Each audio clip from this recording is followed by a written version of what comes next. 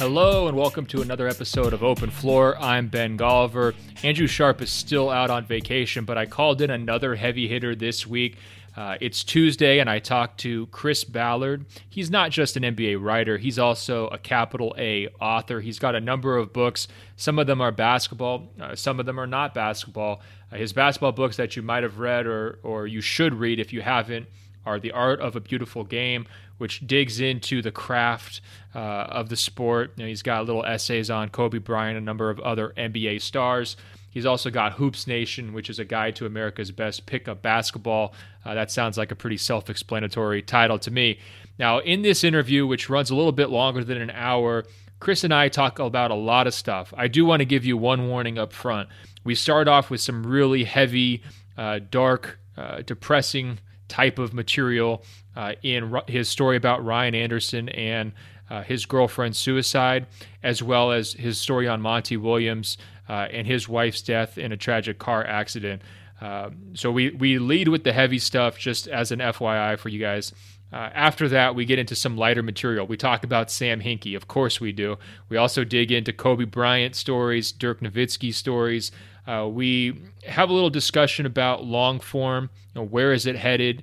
Is he still feeling like the longer pieces that he writes connects with his audience? And then also we dig into, of course, one of his favorite subjects, pickup basketball. Can you determine something about someone's character by sharing the court with them in a pickup setting? Chris is an expert on that subject, and so he gives a lot of insight on that. Stick with us through the whole conversation. Trust me, there's a lot of nice nuggets in this hour-long discussion. All right, without further ado, here's my conversation with SI NBA writer Chris Ballard. Hey, Chris, thanks for joining me. I guess my first question for you is, we're both writing in this kind of masculine NBA space. Most of the subjects of the pieces that you're writing about the NBA are generally centered on men. And yet, when you look at the subjects of some of these things that you're talking about, whether it's grief, heartbreak, in some cases like Sam Hinkie, maybe a midlife crisis, these are huge topics that, I think the stereotype is that men don't necessarily talk to other men about. I'm wondering, what is it about your background or how you came into writing that makes you interested in really swinging for the fences on some of these topics that maybe people would prefer not to discuss? And then I want you to kind of play like self-psychologist too. Why do you think you've been able to get your interview subjects or your story subjects to open up to you about these kind of big, meaty topics that maybe they're not usually talking to other reporters about or even other beat writers about over the course of their daily life? Well, that's one hell of a first question, Ben. Yeah, I'm coming out swinging. Yeah. I was always really interested in the craft of basketball from the time I was young. I was that kid who would go out in the driveway, and when I was at that sort of age where you didn't have quite enough strength to get the ball to the rim perfectly, I'd practice, okay, what if I shoot it two hands versus one hand versus a little bit sideways? So all that stuff always fascinated me. So that was like one avenue of the things that I've ended up writing about, covering the NBA has really been from a player's perspective, because it was all this stuff that I was always impressed by. Like, how did someone do that? How did they figure that out? And then the other side of it's just been the human stories that I was always interested in. I've never been I love reading about what happens in the league, the contracts and how teams are built. That's all fascinating, but I'm not as interested in writing about it. I guess the ability to relate to these people that always seem bigger than life. And how do you relate to them? Often you find those things that we all share, and especially once I became a parent myself. I've got two daughters who are 10 and 8, and then I sort of feel like you can get a sense for who these people are as humans, not just the craft part of it. So I can't say there was any aha moment. There's no childhood tragedy that led me to do that kind of stuff. As far as drawing people out, I think when I first started covering the league, I really did see them as, I was 20, 25, 26, and I really did see them as these icons. I recall going and interviewing Chris Mullen, who was my childhood hero because I grew up in the Bay Area, and I was just so worried that he would let me down as a person. I was in a locker room, Indiana, and then he ended up being a really nice guy, and he had his son there with him. And I had that moment. I was like, thank God this guy lived up to my expectations. But then what happened in the years after this, quickly realized that, they're all flawed humans. We all are, right? And so finding a way to connect with them, not as, okay, you are a commodity, or not you are a hero. We're just all people trying to get through. I think that helps. For sure. Well, one thing people are always talking about, at least when we get these email questions from like journalism students, is like, how do I build rapport? How do I get my network going?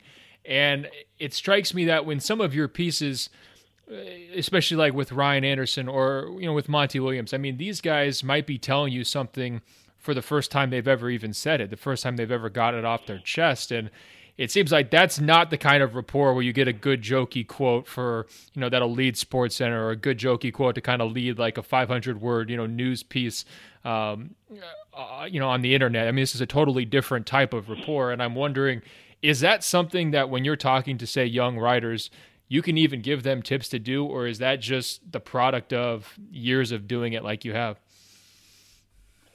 Well, yeah, certainly you can try. A lot of times it comes down to listening, which sounds simple, but it's not. It's really hard to listen for a long time. And especially when I was younger, when everyone's younger, I think, and when you're in your 20s especially, there's this real urge to show off your intelligence, hey, I know something about that, right? Like, hey, I know this, let me talk, right? And so, like with Ryan Anderson, there'd be periods of 20, 25, 30 minutes where I didn't say anything. There's a lot of nodding and understanding and occasionally redirecting, but it's amazing if you let people talk. People really want to talk. They often really want to open up to someone. But if someone starts immediately interrupting or judging, it turns them off. So if you come into it with empathy and you start a conversation and you just make it open-ended and you say, well, tell me what happened from the start. And then that's one of the things I tell the journalism students, teach a class here at Cal. If you don't have a question, if you don't have some probing insight, you can always just say, what happened next? What happened next? Like, you just take someone narratively through whatever it is you're talking about. Even if it's their life story, what happened next will get you there. And maybe the interview ends up being a lot longer than you would have thought it needed to be. And maybe there's a lot of, tangential, extraneous stuff. But that's what allows you to get to that deeper level. You end up becoming, I often feel more like a therapist than a journalist at times. And you have to be human about it. When someone tells you something that's heartrending, hopefully you feel something for that. Well, let's take that Ryan Anderson story as an example. How do you hear about that originally, or how did you first go about deciding, hey, this is going to be one of the big stories I'm going to work on this year? I mean, for our listeners who might not know, Chris, would you say it's fair to say you kind of specialize on a smaller list of stories per year, but you're really trying to blow them out into sort of longer features, 5,000, 6,000 sometimes words? Yeah. Another way of saying that you work a lot harder than I do. No. Don't do that. It's like the stories. It's a lot of it's the planning and setting them up that takes a lot of time and getting them to getting the people on board. Okay, so with that Ryan Anderson one, how does that even come together? When did you first get an inkling of it? And then how did you decide that, this was something he was going to be okay with and you were going to be okay with that too? That one was interesting. Ryan came to us. He came to Pete. I guess one of his reps came to Pete Thamel. And then Pete was like, I'm not sure this is for me. Contacted me and I spoke to them. And I think what had happened is enough time had elapsed and Ryan hadn't spoken publicly and he had this, this feeling of, okay, now I want to say something. I want to put it out there, but I don't want to do it in a press conference setting.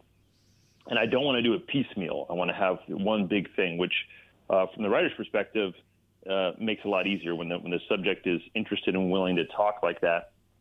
And so what I had to go over with with Ryan ahead of time was, look, man, this is going to be hard, because for a reader to relate to this and for this to have the impact that we want it to have, we're going to have to relive all this stuff that that's horrible. And we're going to have to, the details are what's going to be important, because the details are what bring it to life from a reader's perspective. And Ryan was amazing. And so I think he had gone through enough thinking, and he'd done some therapy, that he'd come to a point where he was ready to tell this. And he didn't require a ton of, I wasn't going to ask him to talk about anything he didn't want to talk about with a story like that. It's his story, and my job is to be sort of the, fair and accurate, and put it out there with as much sort of empathy as I can, but also hopefully draw people into it so they read 6,000 words of a really depressing story. So that one, he was ready. And then I recall sitting there, like an hour of small talk at his house he was renting. We started talking. I was sitting on an ottoman across from Ryan, and he got almost in this trance-like state that people will get in when they're talking about something and they're reliving it. And I could sort of feel and see him doing that. And he just kept going and kept going. At one point, I said, "Hey, do you want to stop and eat? Do you want to do anything?" He said, "No, that's just, I think he just wanted to get this out." That makes sense. When you're in the process of writing, I mean, the one line that really struck me when I was reading your story, and it kind of starts off a section, you write, "The first thing Ryan saw upon entering Gia's fourth floor apartment were her knees." I mean, it's just very declarative and haunting, and, you kind of go on from there. I mean, stylistically with this story, it's like just a series of gut punches. I mean, you're not really beating flowery language. I mean, you're not kind of beating around the bushes. I mean, you're really going straight to it. Did you make that decision because that's how he had kind of told it to you, and you wanted to kind of spread that to the readers?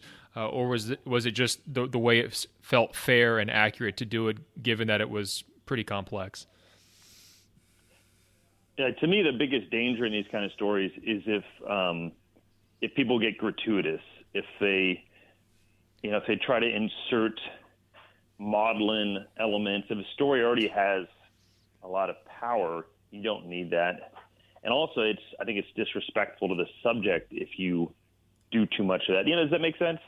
Often the best way to do it is just be as direct as you can. And also, you want people to be in that, to see it the way Ryan did in that moment. And so Ryan probably wasn't stopping to put this all into perspective.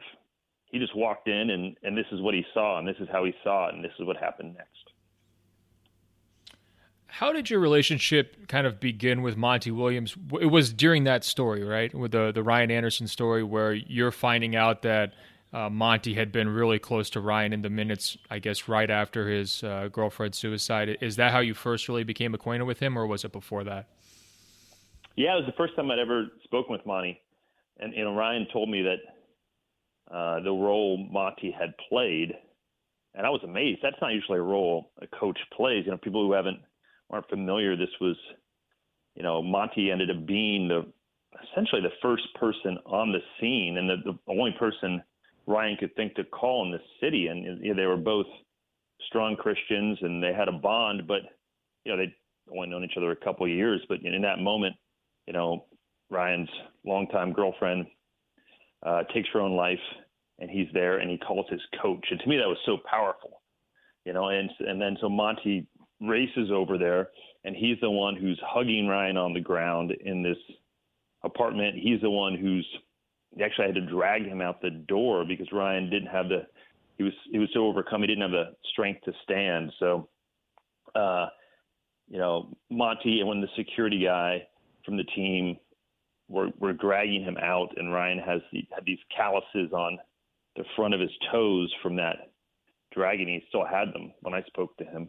And then he takes him home, and Monty essentially stays up all night with Ryan in the living room. His kids are asleep upstairs, and he's just trying to be there for him. And so Ryan told me all this, and then I spoke to Monty, and my first experience with Monty on the phone was Monty just deflecting all credit for this for 30 minutes on the phone.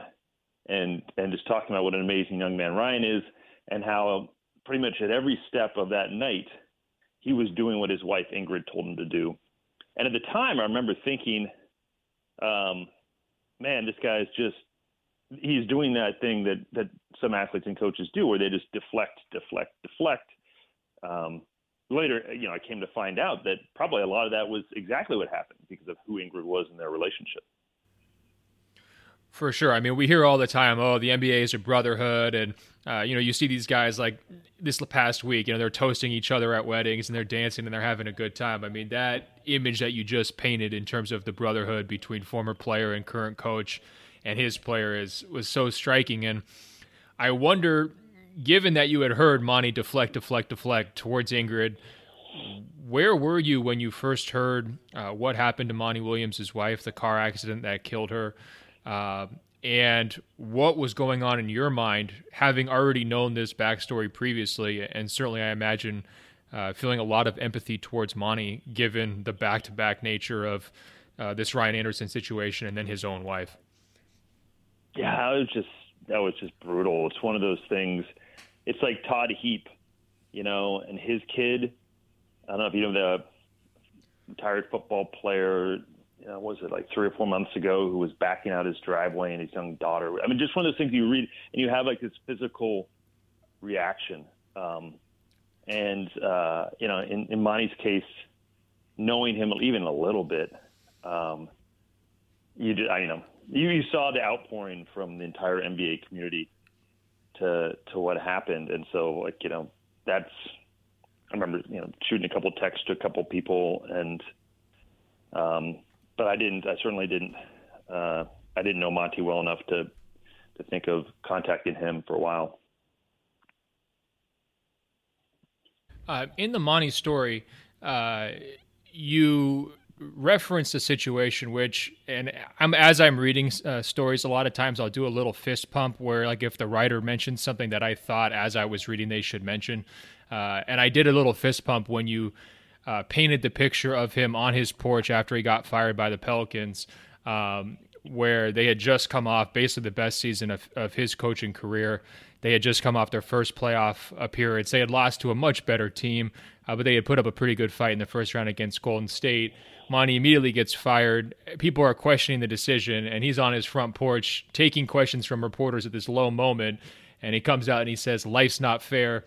Don't expect it to be."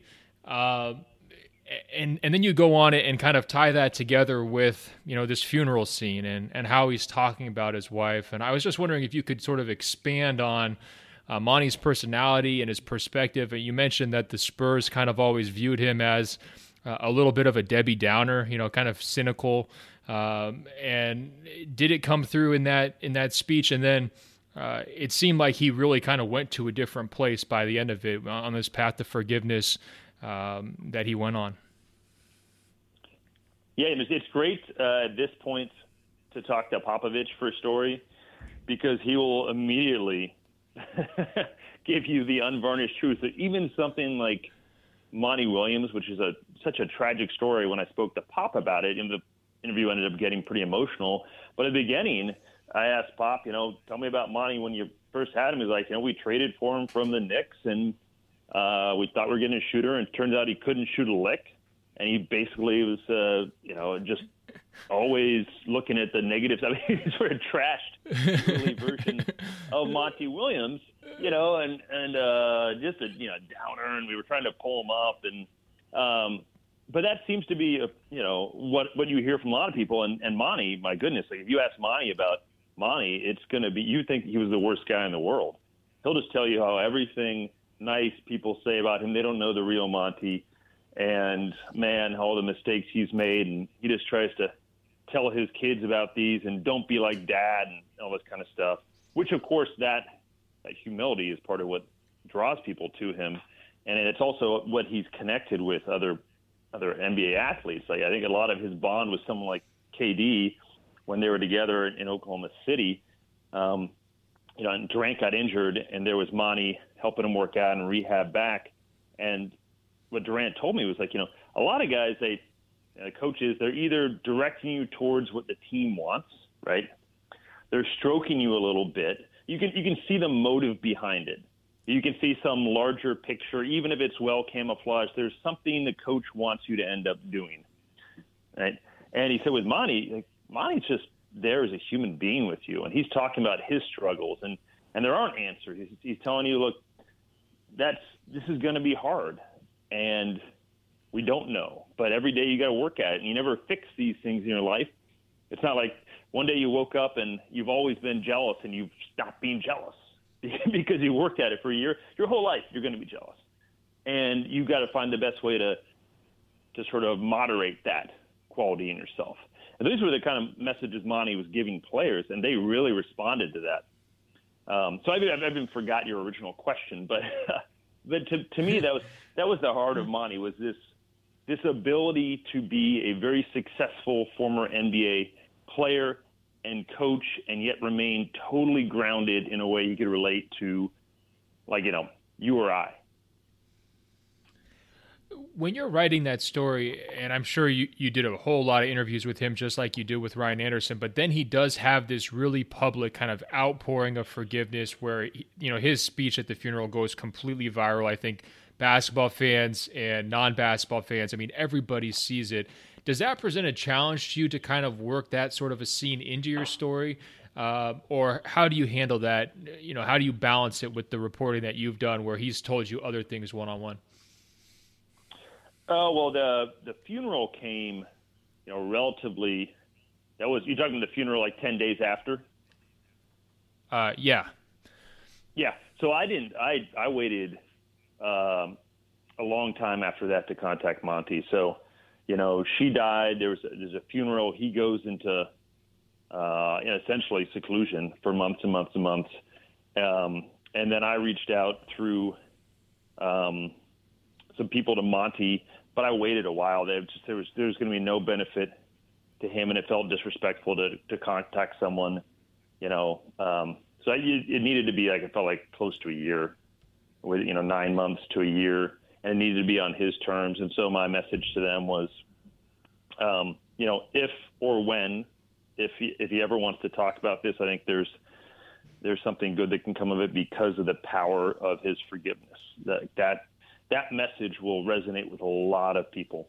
But if he doesn't, that's fine. I certainly can't imagine having to speak about this publicly. Okay, let me rephrase that.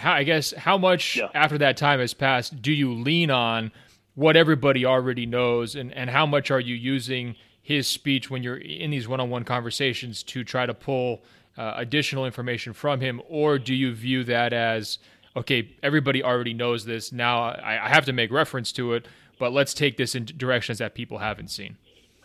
Yeah, okay. So, the speech it was so powerful. It needed to be the backbone of my story in some way, because it was this public moment when he was so raw, and to go up there and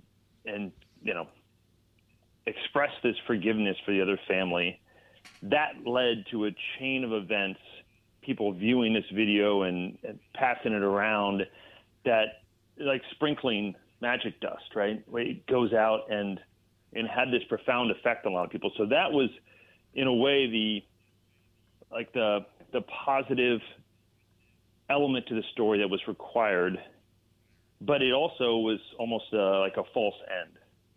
So if you were to take this horribly tragic event that comes in a life in which Monty's had a lot of tests and a lot of things that have been very difficult for him, and then he gives this speech, and it could be this, quote, sort of like happy end, but just by giving that speech, it doesn't change the reality that Monty's had to go through and his family's had to go through in the months after. People may be sending him wishes saying, that inspired me or helped me, and that's great, but he's still grieving. So to me, it had to be the backbone of his public message contrasted with the reality and the sort of the deep day-to-day, hour-to-hour reality of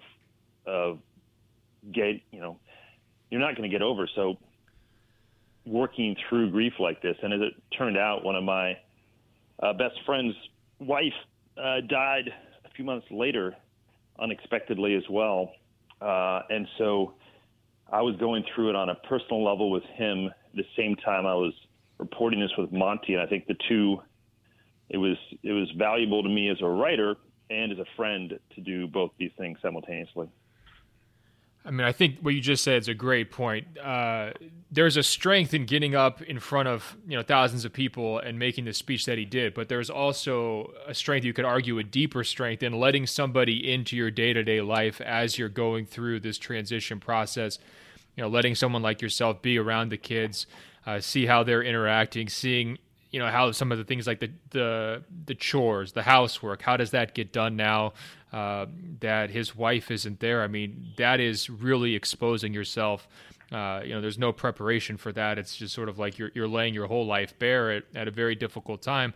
One thing I was glad that you mentioned towards the end of the piece was this idea that he may search for love again, right? Like he may go out there and try to find another woman.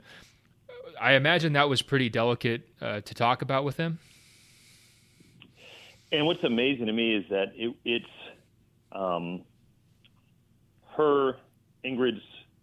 Ingrid's mom was the one who came to Monty eventually and said, look, we want you to find someone else.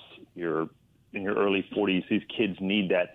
She essentially released him. He probably would have felt this great responsibility. And so that it was like a gift that her mom gave to Monty. And so, yeah, obviously, even just in the period that I saw him, I went out there in San Antonio in January, and that's at 11 months after the accident.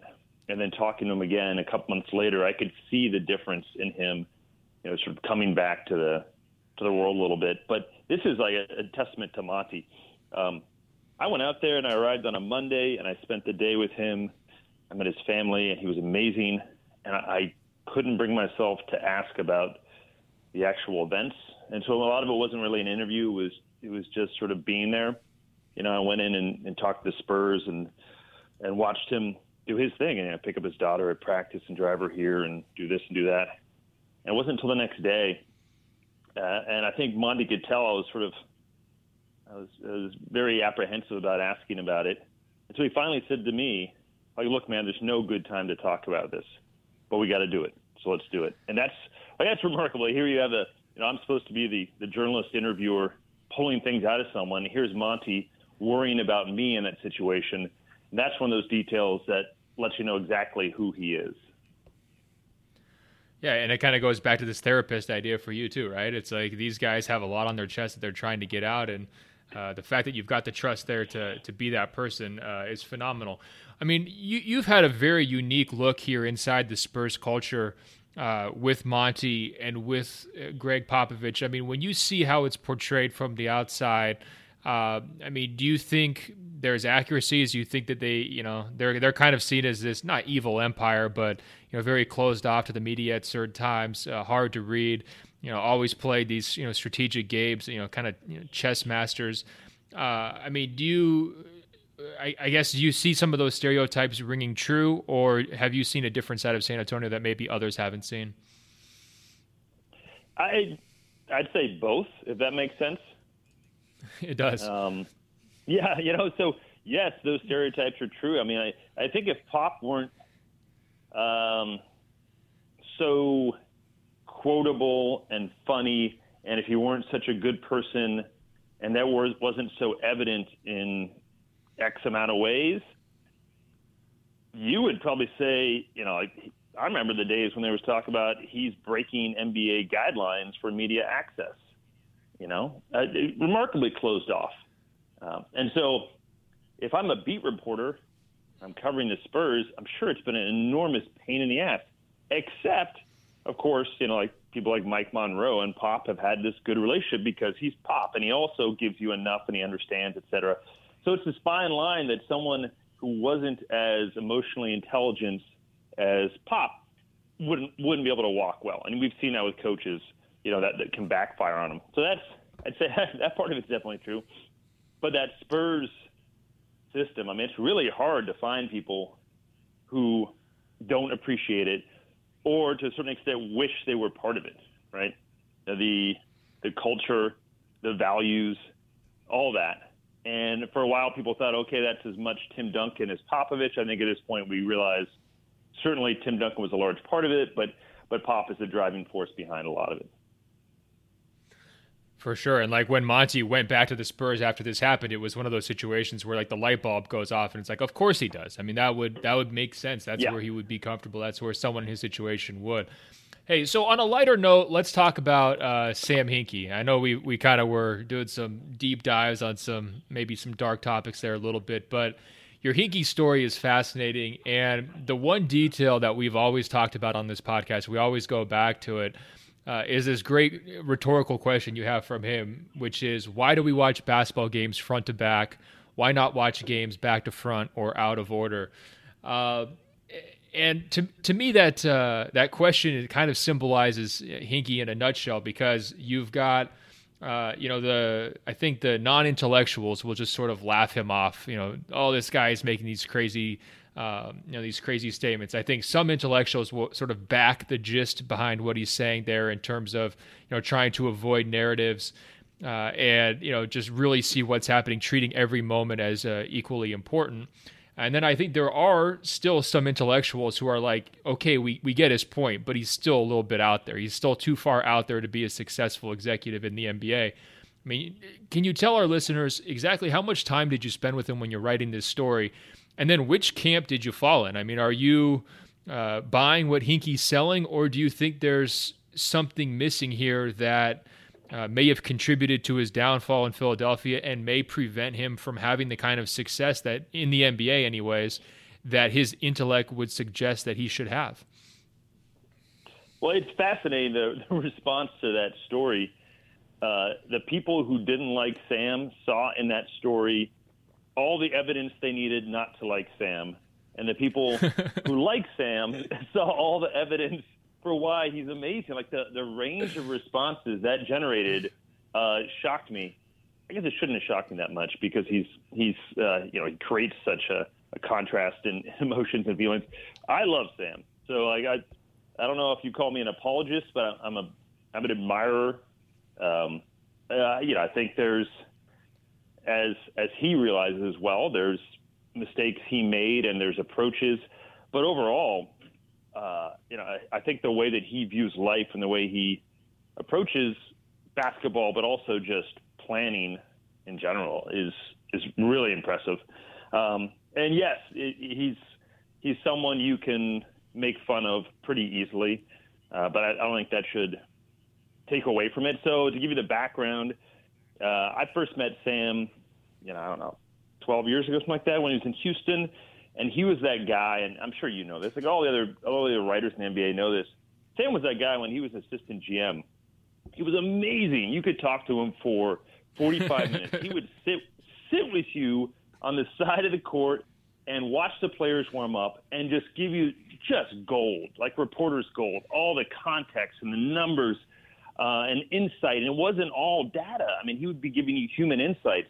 And so I'm sure, if you talk to Zach Lowe, if you talk to Leah, anyone who's dealt with Sam, they realize really quickly, A, how smart he is, B, how passionate he is, and C, it's not about him. So I would talk to him for various stories, and his name wouldn't appear in the stories. It would be a story about, Rockets or Daryl Morey, or when I wrote a basketball book, I did a chapter on Yao Ming, Sam Hinkie was integral in that. When you read that Michael Lewis story about Shane Battier, that's Sam Hinkie right there, right? So he was great, and sort of developing that relationship over the years. And then he moved out to Palo Alto, and I just sort of contacted him and said, hey, should we grab lunch? And so we grabbed lunch one day down in Palo Alto. It is one of his favorite little spots there. And at the end of lunch, I said, hey, well, if you ever want to do something, I think it'd be interesting to write about your life after sort of post-Sixers. And I expected him to say no, because he always said no. I mean, every time I would go to him, he would say no. I wanted to write a book about him. I guess when he first arrived in Philly, I thought it'd be fascinating to embed with the Sixers. And I promised Sam I would only write the book at the end of it, so you'd see this inside view, and there's all like the cultural stuff going on between traditional Philly sports fans. And he had this audacious plan, and he'd tell you all about it, but not for the record. And you'd be like, holy, can we swear on this podcast? Oh, of course. Let it out. Yeah. It'd be like, holy shit, he's actually going to try to do this. And then he would. And that's what was amazing to me. He would say, I'm going to do X, Y, and Z. And you're like, there's no way. No way he's going to try to do this. And then he would. And so I found that so fascinating, just from almost like a lab test perspective of this guy's going to try to do all this crazy stuff. Let's see if it works. But Sam had always said no, and I understood it. He wanted to retain his competitive advantage. But then at Palo Alto, he said yes. And so the idea was, I'll just shadow you doing what Sam Hinkie does. And so we, I went along to meetings that he had and, took hikes and hung out and went to coffee, just all the kind of his life. But it was still, even then, it was still pretty regimented. There was no, I wasn't going to his house. He didn't want me meeting his wife and kids. So he still had guidelines, but if it was within his work life, it was good. And so I'd go to these meetings, and we had a deal where it's like, I'll sit in, I won't be disruptive. If there's anything at the end you wouldn't want in there, you let me know, because I don't think it's fair to spend days with someone and then get some gotcha moment, right, of something they said off the cuff that can be misrepresented in print. And I think he was expecting a shorter story originally, and then as we got further into it, it became clear there was more there. Well, I think it's a testament to your writing and the details in that story that the people who don't like him were able to come away feeling fulfilled, and the people who do like him are able to come away fulfilled if, you're painting yourself as an apologist.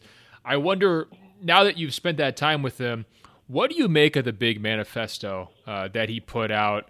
I don't know necessarily if you want to apologize for that, or if you think it was over the top too, or how do you square that with the guy that and what some people kind of painted as like these insane ramblings or excuses for what he was trying to do, or just all over the map? And I think some people did try to poke holes in some of the quotes that he was using. Are these even real quotes?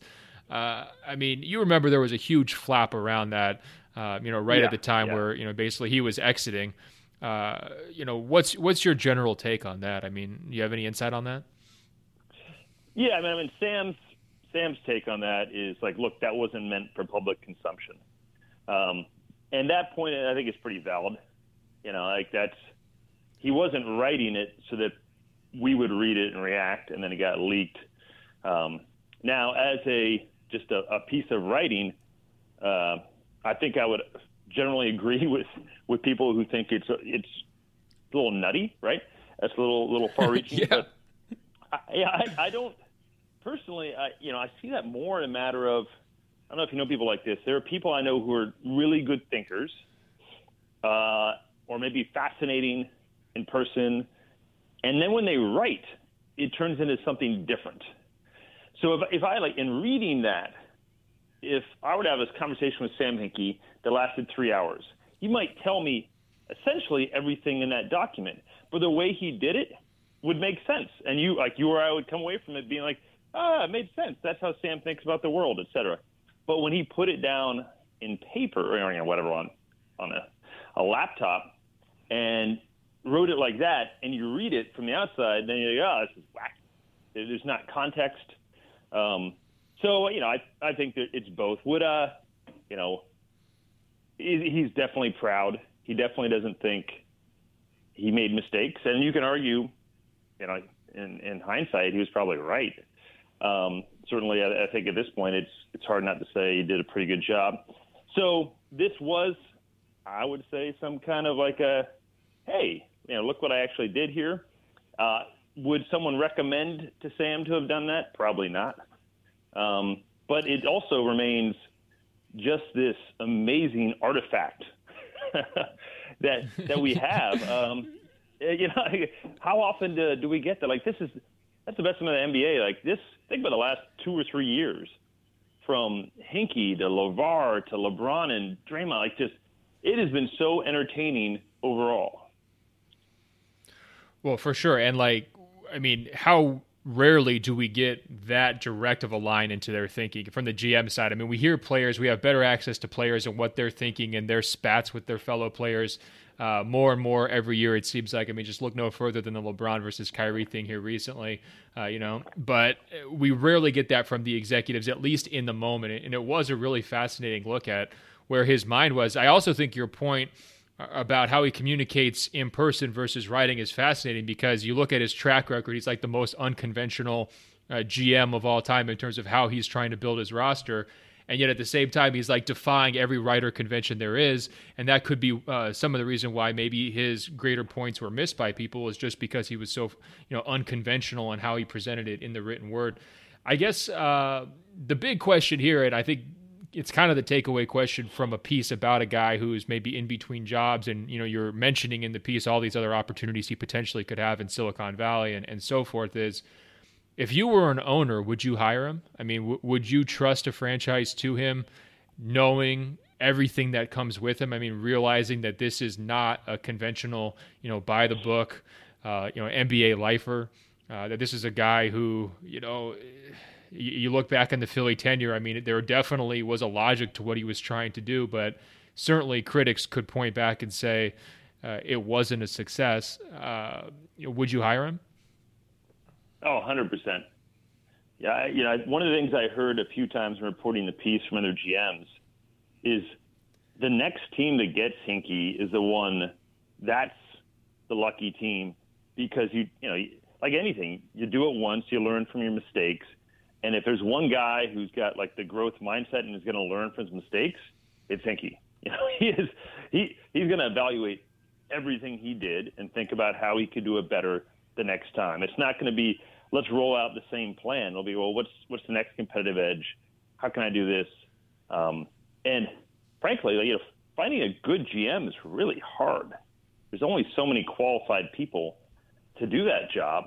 And here you have one who's done it, who's learned from his mistakes, who's going to put in crazy hours, who's going to be, hopefully a little better in the public sphere than he was the first time. I think that's probably the biggest knock on him. That's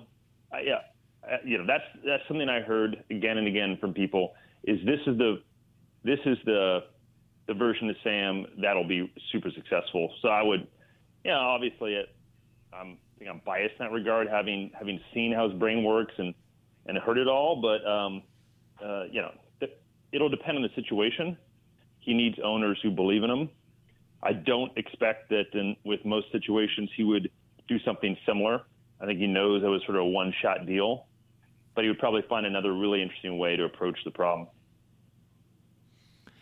Yeah, I was reading back to some of your stories in your archive, going back a long way. And if anyone out there is listening, if you want to spend an afternoon, just if you're trying to kill the time at work, just go to SI's vault and read Chris's stuff from basically any point in the last 17 years, because he's got it covered. Anytime somebody retires, I inevitably stumble across a piece that you wrote in like 2003 that like perfectly encapsulates them. But one piece I found from 2008 about Kobe, you led off with a great line. Thanks for making me feel old, Ben. Thanks. No, you're a living legend. That's what I'm going for here. You lead this story about Kobe with the line, "I can get off at any time." That's what he says after Game 1 of the Western Conference Finals, and you immediately kind of say, granted, Kobe's just being honest, but tact would dictate that he let others say such things about him, sort of rather than him saying that about himself. And when I went back to read that, it struck me, first of all, how much it seemed like you like writing about Kobe. It seems like you really like writing about both him and Dirk. But it also struck me, his tact gone from the NBA. I feel like a line like that in 2017, it might not have led your story. You know what I mean? Yeah, that's a great question. It has changed, right? I feel like the athletes are more interesting, at least in terms of, we're talking about personalities, more interesting, more intelligent, funnier than they've probably ever been. I mean, like Barkley was hilarious and remains hilarious, and he was as a player. But at least, I started covering the league in 2000. There was a period there of where there was this crackdown by the league, essentially, let's clean up the image, and there was a PR push. And so players were guarded. Some were, so it definitely saw the media as the enemy. You had a lot of those prep to pros guys who came in and their whole life had just been basketball, and they would later become interesting, like Garnett and Kobe was a bit of an anomaly in that. But players who'd come in and there wasn't much there yet. There wasn't a life story. There weren't learned lessons. And they were just sort of spitting stuff back at a reporter. Now, I think all these players have grown up in the age of social media, and you need to have a, quote, public voice yourself early on, and it's great. And part of that is that there isn't much tact, which I think we're the beneficiaries of it as fans. Like, I love it. I think there's been no better time to be an NBA fan, certainly in my lifetime. And that the fact that the summer has been all about the NBA tells you as much as you need to know. For sure. When a guy like Draymond Green comes out and declares that he's petty, and that's why he gets into these wars with LeBron James and the Cavaliers, and people, by and large are cheering him on, like, be pettier, we want it. It says a lot about both the NBA, but it says a lot about us too, I think, as a society. You chronicled Kobe a lot, and especially towards the end, you had some really big pieces about how is he coping with injuries. What's that mental battle like? I went back and found one story, and he's trying to talk himself into Carlos Boozer and Jeremy Lin as being the pieces that are going to help him, make the playoffs. And it's like that. That was probably a tough period of his life. But you also saw him at the highs, the championship highs where he's winning, 5 titles with the Lakers. I'm wondering, which Kobe did you like the best? Was it the brash, young, nobody can guard me Kobe? Was it the honest and introspective, people are prostrating themselves to him in China because he's kind of a god and he's on his, his kind of tour around the league, getting close to retirement? I mean, which version of the Kobe did you like the most? It was a couple years before the end that I liked the best. And by the end, he was, there's too much of this sort of self-congratulation, and he'd already gone into this whole my next level, and he was just thinking about branding, and he'd become – I felt like Kobe started as a persona. He was a kid trying to be Michael Jordan, and he came in and he had this sort of fake persona, and then there was Colorado and the rape case, and it sort of stripped him of whatever, Sprite – marketing persona he thought he had, and it stripped him down bare. And then he decided, okay, now I'm going to be a villain. And that was a really interesting period when he was being a villain. But then out of that villainy, when he processed it and he got his title, came this combination of probably the closest, I think, to like the real Kobe Bryant that we've seen. He wears a lot of masks, but you got this guy who was like, okay, now I've accomplished that goal, which was winning without Shaq. And he was getting up there in his career, and that's where he got to like the I don't give a shit phase. I'm going to tell you guys what I think. That was my favorite Kobe. He wasn't yet thinking about the end and legacy, and whatever those laminated cards were he put out the last night, and the Kobe brand. Yeah. He was at that point where he was just going to be that guy who was a veteran. He still had all that competitive fire, and he saw that crazy self-confidence. That guy was fascinating. And I think Kobe's one of the more interesting athletes of our generation easily because of his mindset. But that to me was really interesting. And to see how he would approach things, you always knew.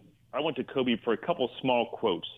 I did a story on Dwight Howard, and I had this feeling like, to me, the inherent problem with Dwight Howard can be summed up in the fact that in the dunk contest, he let Nate Robinson dunk over him, right? Like, who does that? You're trying to win the dunk contest, and you're going to let Nate Robinson dunk over you to win the contest. Like, who does that? Like, what competitive individual would ever do that? But I don't want to say that. So I'm like, I bet if I ask Kobe that question, he will give me the answer I want. And it was like, I went in the locker room. I had one question for Kobe. I hadn't seen him in like a year or two. I asked him, and I forget exactly his quote, but it's like, fuck no. I was like, no. And the greats there. That I need Kobe for that. I did a story on Papa Shot. I knew I needed one quote from Kobe, and I went and got it. Because you knew that's who he was at his core. That's awesome. Hey, am I right that Dirk might be right on that Kobe level for you in terms of your favorite guys to write about and document? I mean, Dirk's like, he just is a human being, right? I think that's my favorite NBA Twitter account is Dirk's, because it's just, self-deprecation after self-deprecation. It's a great thing he posted earlier this summer, him on some like cruiser bike in the hills with his sunglasses on, being like, everyone's out doing their crazy workouts, check out my new ride, something like that. And he just, to retain your sense of humor about yourself and humility while being this crazy driven athlete who's one of the most famous athletes in Germany. I mean, that's amazing to me. And he's funny, he's lovable, and you can, I think it's probably underappreciated just how hard he's worked to get where he is. I love the question to ask other people in the NBA world of who has most maxed out their natural physical talent. Doesn't matter if they had that much or not. It could be like a seventh man, right? And I feel like sometimes, who are the really good players who did it? Kobe's up there, Dirk's up there. I think Yao is up there. I think Steve Nash is probably up there. But that's always to me a real sign of the great ones. Like how good could Shaq have been if he'd actually maxed out his physical talent? Yeah, and it's always one of those knocks in like the greatest of all time list debates where it's like, well, if you didn't max out your talents, maybe we got to dock you for that. I mean, there shouldn't be that what if. I mean, we should feel pretty comfortable. My question for you on Dirk, though, you mentioned underappreciated his work ethic, and I'm worried that even though he won the title, and I think a lot of people, when it happened, they felt like, okay, this seals his career, this seals his legacy. He's no longer this soft guy, this European player who can't win. He's no longer just a jump shooter. I mean, this kind of takes him to a different level. I'm still worried that legacy-wise, he's going to get forgotten a little bit. Like with a player like Kobe, I mean, obviously the 5 rings helps, but the personality and the huge kind of cult fan base and I think the swagger all will help him just kind of go on forward indefinitely, right? I'm worried that with Dirk, it might not be the same thing, especially the way the game is going, where there's going to be, an entire generation of stretch fours. Nobody necessarily playing the game just like he does, but he was the innovator, right? And I'm worried that he's going to be viewed as one of many, and maybe not given the proper respect that he deserves. Once we're say 10 or 15 or 20 years into the future. Am I being paranoid, or do you share any of those concerns with him? Is this a future where Dirk is no longer playing? Yeah, well, I'm saying like way deep into the his retirement. Like when we're looking back at I'm just let's say Dirk probably could play 4 more years with his height and the way the game is going. I see that. It's weird what we end up remembering players for, right? Like Dirk might end up being remembered more for the 1 foot wrong foot step back because players emulate it. And he might be remembered primarily for being the first 7-footer who really shot threes, then all the rest of it, which would be a shame. Or he might end up being branded as just the first great international, I think the first international player to win a title and MVP, right? So maybe that ends up, however we do it, it won't encompass the full Dirk. What do we remember Karl Malone for now? It's weird what ends up being, what a nickname, and that he didn't win the title, and that he scored a lot of points, and that he was part of Stockton Malone. That's probably what ends up being and that's not fair either. Like Clyde Drexler, what do people remember Clyde Drexler for? These things over time have a life of their own. Yeah, I am worried that he's going to get forgotten. And people, read what Chris has written on Dirk. You won't want to forget Dirk. We're running out of time here. I have a couple more questions. We always have readers and listeners email in to say who could win in pickup, me versus Sharp one-on-one. And the answer is always either Rob Mahoney or it's Chris Ballard. That's just the answer we give. It's like we're not even in this conversation with the real hoopers. You wrote a book about pickup basketball. You still play pickup basketball, if I'm not mistaken. I'm wondering, do you ever use pickup basketball as like a proxy for judging people's character? Like, do you have your set of like mores or regulations where if guys do A, B, and C, then they're good people, or if they do, X, Y, and Z, then they're bad people. Do you take it that far? Probably too much. I've long thought that you could get someone out on a court and immediately find out their true nature, and that's probably going too far. But there are people. There's a guy I wrote about once, John Rogers Jr., who is in Obama's inner circle, been extraordinarily successful in his life, done all kinds of things. One of his claims to fame, he played at Princeton, but he's sort of a short, scrappy guy.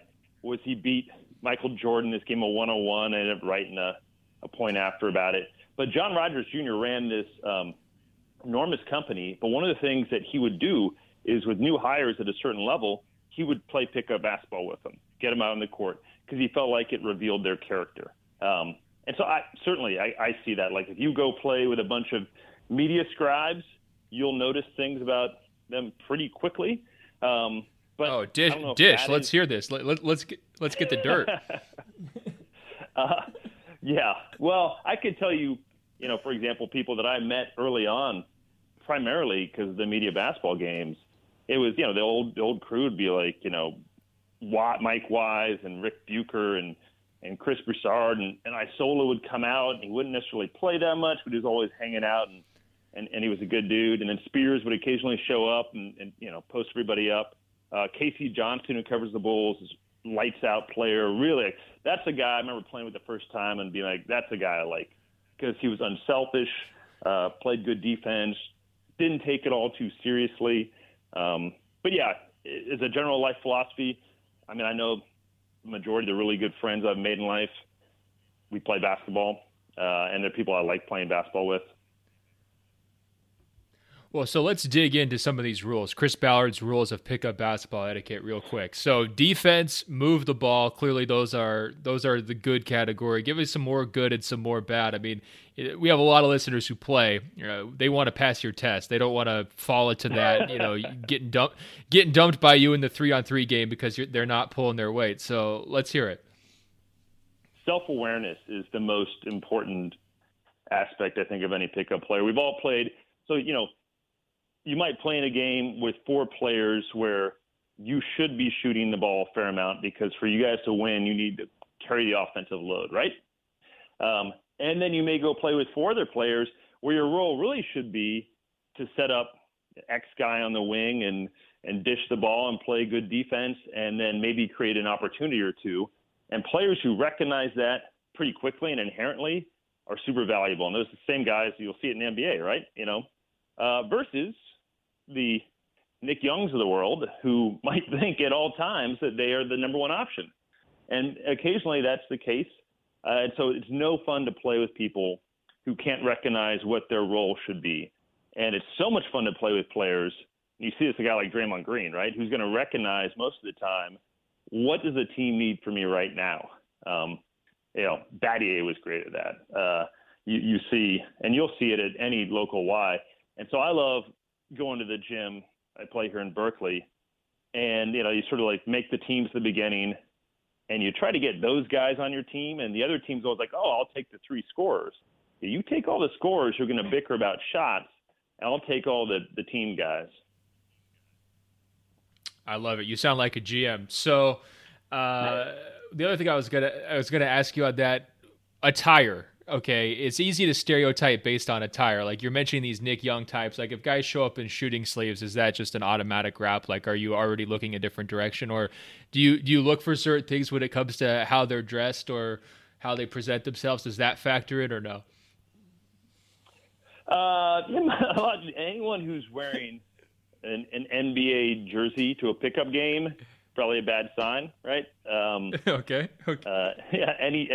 Anyone who's got headphones in prior to playing, unless they're actually legit and they're doing a warm-up, it's probably a bad sign. I've played with guys who wear headphones while playing. That's definitely a bad sign. Certainly jeans, occasionally someone can pull that off. Wow. Yeah. I've played a lot of pickup games in my life. Too many, unfortunately. My body is putting up a fight, but I don't know. I feel like especially if you cover the league, that ability to go, to watch great basketball and then go play shitty basketball, I didn't care. Just that ability to transfer it is one of the rewards of doing it. I love it. Oh, man, I'm taking diligent notes. Our listeners are eating this up because usually we just have to argue if I can post Sharp up with my bad knee or if he's going to be able to run circles around me, and you're giving us the PhD version of pickup etiquette. Okay, so last question here for you because I know you got to go. There was this debate recently online about 1,000 words, right? Does anybody want to read more than 1,000 words, less than 1,000 words? And I talked to Lee Jenkins about this a couple weeks ago, and he's like, well, I better defend the 1,000 words. Otherwise, we're going to be all living in cardboard boxes at some point. And I saw, you had some comments about the 1,000-word debate, kind of standing up for length and detail and all of that on Twitter. I guess my question for you is, first, when you're looking at some of these pieces, how do you decide what the right length is for a Sam Hinkie profile or a Ryan Anderson story? I mean, do you decide that beforehand or after you really start putting the piece together? And then why should people in this mobile society and, social media and just nonstop hot takes, blah, blah, blah, why should people continue to want to read these longer pieces? What do you think is unique about them that they can't get anywhere else? Well, I don't think it necessarily should. I mean, I'm very biased because I write those pieces. But as a reader, I feel like there's more really good long stories than ever before. And unfortunately, there's also a lot of bad long stories. And there's nothing worse than a 6,000-word story that really could have been boiled down to 1,500 words because we've all got limited time. So I think that's the rub of it is how do you know as a reader whether it's worth it or not? Well, it's great. Yeah, that long form and long reads and Twitter and whatever, your buddy who sends you the story, that usually is a good filtering device. As a writer, I think you sort of know during the reporting. At least that's the way I've seen it. But, that said, you can telescope almost anything. If you go back, Rick Riley gets some grief these days, and some of that's definitely earned. But when I first got to SI in 2000, I remember Rick was doing that point after column, which is like 900 words in the back of the magazine. And I think it was something like he would have between 8 and 12 ideas for that spot every week, and he would kill himself over it. And then he would research really deeply for it. And I bet a lot of those could have easily been 5,000 words, the ones that he reported. Some of them he sort of tossed off, and some of them were more jokey. But some of the ones that he really reported could have been a lot longer. So almost any story can be telescoped up or down like that, and figuring out which ones are worth the upper limit.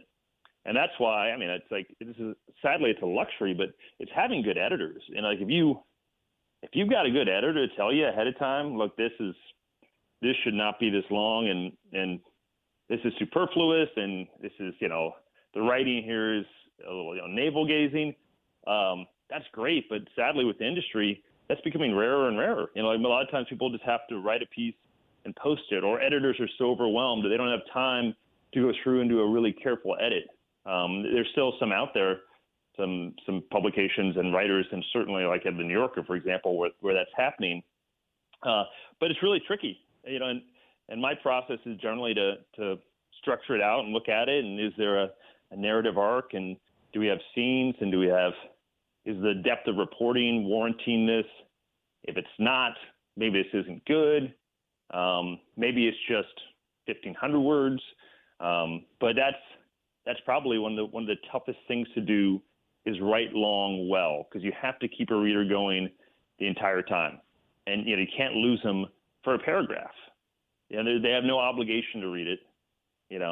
Used to be you got Sports Illustrated, 30 years ago, and that was it. Like that was might have been your sports reading for the week. Now, we're fighting with everything. Who's going to read Sports Illustrated when they can click on the latest Trump news right now? And it's sort of like you're fighting for attention with so many other factors. Yeah, I had a really interesting situation with that yesterday, actually. So I spent all day Sunday writing a 2,000 word piece. And to your point, it probably would have been better at 1,400 if I had really cut it down, right? But it's on X's and O's of the Rockets offense and what can Chris Paul do here to maybe help them have the most efficient offense in NBA history, not even just the number one offense next season, but, they've got a shot at that, right? And then as I'm going through that, I realize, I've got all this MVP stuff from Daryl Morey that doesn't really fit into this piece, but he's upset about Harden not winning the award.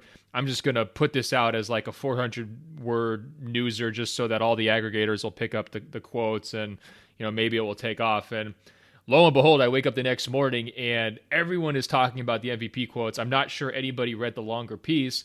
And, for someone in my position, I've come to expect that, like you got to do a little bit of both. But it is a little bit deflating, right? I mean, it's a little bit depressing. And I'm wondering, when you're talking to younger writers about whether it's the future of long form or even younger aspiring authors, people who want to write books, what is your message to them? I mean, are you still hopeful about where this is going or not? Well, I don't know about the industry, but I'm all in on storytelling. That's sort of how I see it is, and especially if you're going to go into, say, the world of sports journalism, you either have to become really good at reporting and obtaining information. That's one route. You have to become really good at analysis, would be route two, which would be understanding every part of the league and be able to write it up and being funny. I mean, obviously this is where you and Sharp are both excellent. I think Sharp's got the guy's not here. I'm supposed to bash him, and so I'm gonna credit him here. But being able to integrate humor into coverage of something like this is a rare ability. So you become that, or you become a storyteller, and then those skills are transferable anywhere. There's transferable to video, transferable to writing a book, a podcast, anywhere. Once you become good at telling a story, it doesn't really matter what you're covering. So that's generally what I tell people is, there's no newser anymore. You don't want to write a newser. If you get too bogged down in trying to imitate whatever the hot sort of element of the industry is in that day, that's not going to work either. Bill Simmons got big and everyone wanted to write like Bill Simmons. And then, they couldn't. Or some people could do a decent imitation, but hey, be Drew Magery instead. And Drew is really funny, but then don't go try to write like Drew, write like yourself. Find what you're passionate about, follow that, and don't try to do something else. Like, I'd be horrible at trying to get scoops. I'm not good at it. It wouldn't be something I'd be interested to get up and spend all day calling GMs. But man, I'm really glad that there's people out there like Woj and Mark Stein who are good at it, because I love being a consumer of that. So, do what gets you up in the morning. What gets you fired up to do it. Are you still feeling like there's an audience for it too, or has that waned? I mean, the longer form stuff, or have you seen? Because like you mentioned, there's more good long form stuff than ever before. There's also more bad long form stuff. But are you feeling like you're still getting the same reaction to it? Because that's a question that I get from people who are just interested in the industry in general. It's just like, is there an audience, or is this all going to kind of a least common denominator format where if it can't be summarized on a little infographic on Instagram or 140 character tweet, then, this is not something that I should be, kind of pouring the years and years of blood, sweat, and tears into to kind of make it happen. I mean, are you still feeling like people are finding you? Yeah. I can only speak from the narrow perspective I have, right? But I think the last 4 stories that I've written that would qualify as long form for SI have done more whatever. According to Dollinger, they're getting more engagement. Is that the word we use now? No, readers, I don't know, right? But people will read them if they think it's worth their time investment. And if they're told it's worth their time investment. So I guess that means you just got to get better and better. And I don't doubt there's a readership there. I think people are sort of growing to to expect to read two kinds of things, like the thing you read while you're waiting in a line at a coffee shop, which is click, click, click, click, click, and it might be something on Twitter, it might be, whatever. It's going to be really short. And the thing you read when you get on the subway and you're like, I got 25 minutes, well, now I'll read this, right? And I think those are going to be the spots, but there's a lot vying for that 25-minute spot. And it might be a podcast, might be something else, right? So it's tricky, and certainly there's more good writing being produced than any of us can consume. So I don't know the answer to that. And certainly the industry isn't necessarily rewarding financially that. So if you're a young writer looking to go into this, you certainly wouldn't do it expecting to do it for any kind of financial reward or career stability. I mean, you're gonna be in debt early. It's like, that's not the reason to do it. But if you love it and you feel like it makes a difference on some level and you can get this reward out of it, personally gratifying, then yeah, do it. Perfect. I didn't mean to grill you there. I just wanted you to get that message out because I know that you love it, and I can, it comes through in your writing, and I think that your readers can see it, and I think that young writers want to hear that message too. I mean, they want to feel like it's been worthwhile. Chris, thanks so much for your time. Everyone, you can follow him on Twitter, @SI_Chris Ballard. Chris, anything else you want to plug? Any books you want to send people to on Amazon? No, but I would say, I will plug the crossover, the work that you guys have done in the last year and a half. I feel like that, every day I can go to our own website, company man, but it's totally 100% true, and learn something new. And watching you and Mahoney and Sharp and Rohan and Jeremy and that whole thing grow has been really fun from the perspective of a guy who's been around for a while at SI. So it's go there, check it out. It's great stuff. Man, getting a plug from an unpaid podcast guest, I mean, we're really lucky here. We appreciate that, Chris. Check out his books, The Art of a Beautiful Game. It has scenes with Kobe Bryant, a number of other NBA stars, where he really digs in, like he said earlier, to their craft. And also check out Hoops Nation. That's his pickup basketball book. You already heard some of his do's and don'ts of pickup basketball on this episode. Those are both on Amazon, and I'm sure many other places as well. Chris, have a great day, man. I really appreciate talking to you. You got it. Thanks, Ben. Whoa.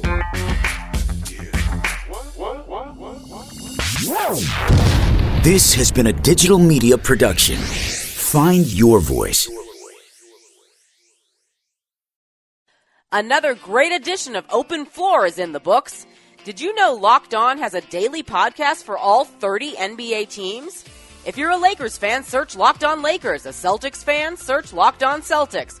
Warriors fans, search Locked On Warriors. Yes, all 30 NBA teams have a daily bite-sized podcast on the Locked On Podcast Network. Search on Apple Podcasts or Google Podcasts for Locked On, your favorite team. Or tell your smart speaker to play podcast Locked On, your favorite team. It's the Locked On Podcast Network, your team every day.